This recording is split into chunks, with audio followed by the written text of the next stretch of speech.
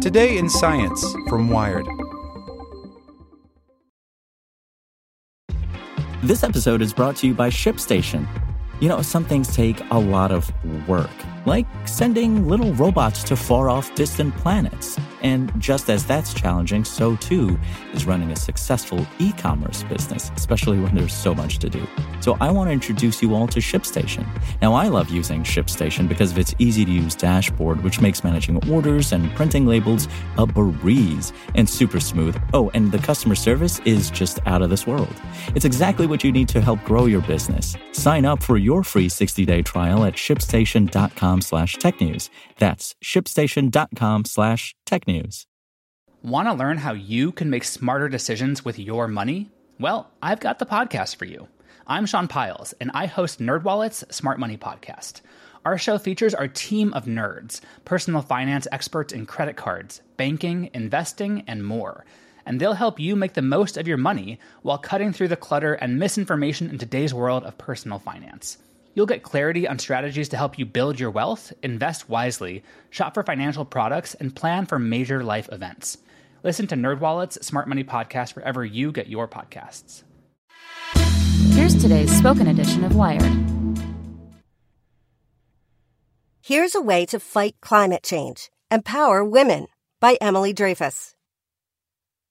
Gender and climate are inextricably linked, said environmentalist and author Katharine Wilkinson on stage at TEDWomen last week, a gathering of women thought leaders and activists in Palm Desert, California. Women, she says, are disproportionately affected by climate change.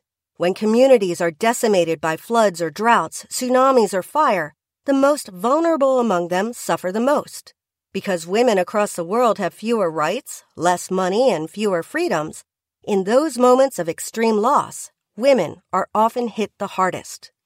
There's greater risk of displacement, higher odds of being injured or killed during a natural disaster.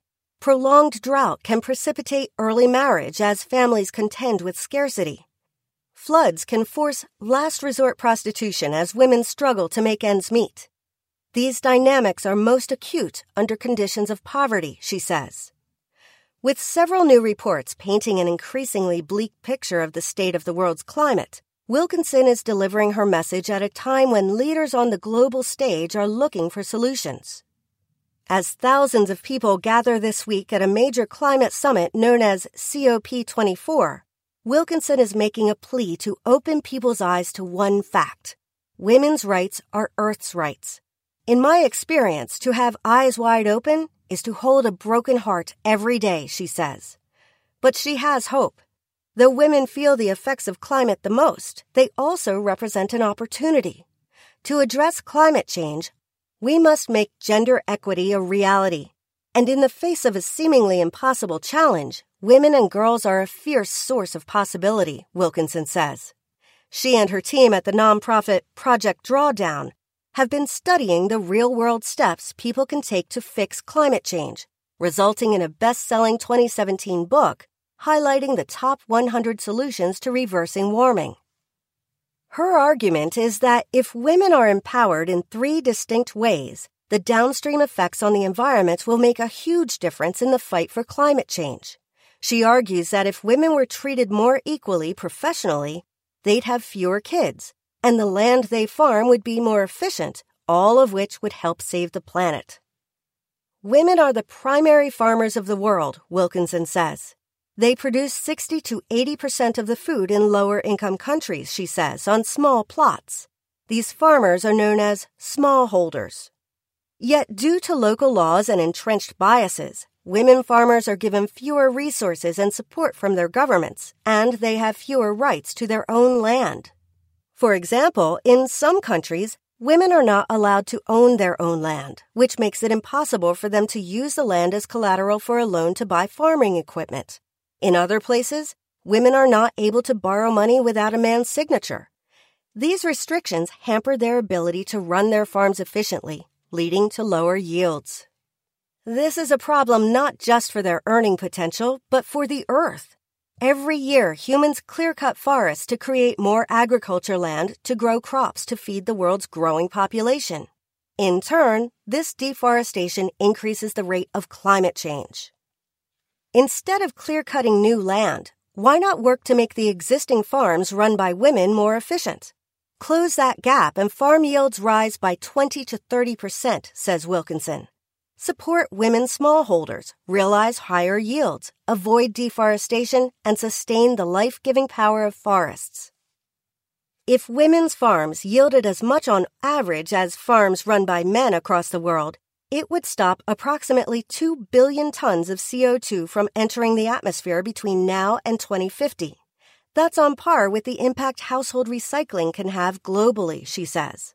Besides addressing inequality in agriculture, Wilkinson says giving women access to high-quality voluntary reproductive health care would have tremendous benefit for the climate.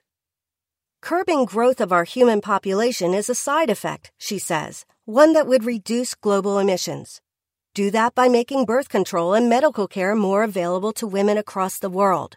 And do it by educating women. Wilkinson notes that more than 130 million women worldwide are denied access to school. Yet the more education a woman attains, the fewer children she has. From a conservation perspective, empowering women to have smaller families is an objectively positive outcome. The right to go to school affects how many human beings live on this planet, says Wilkinson.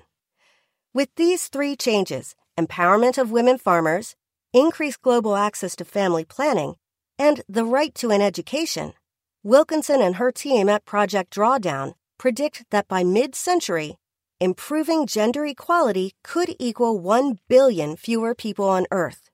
Gender equity is on par with wind turbines and solar panels in forests, Wilkinson says, adding, "This does not mean women and girls are responsible for fixing everything, but we probably will."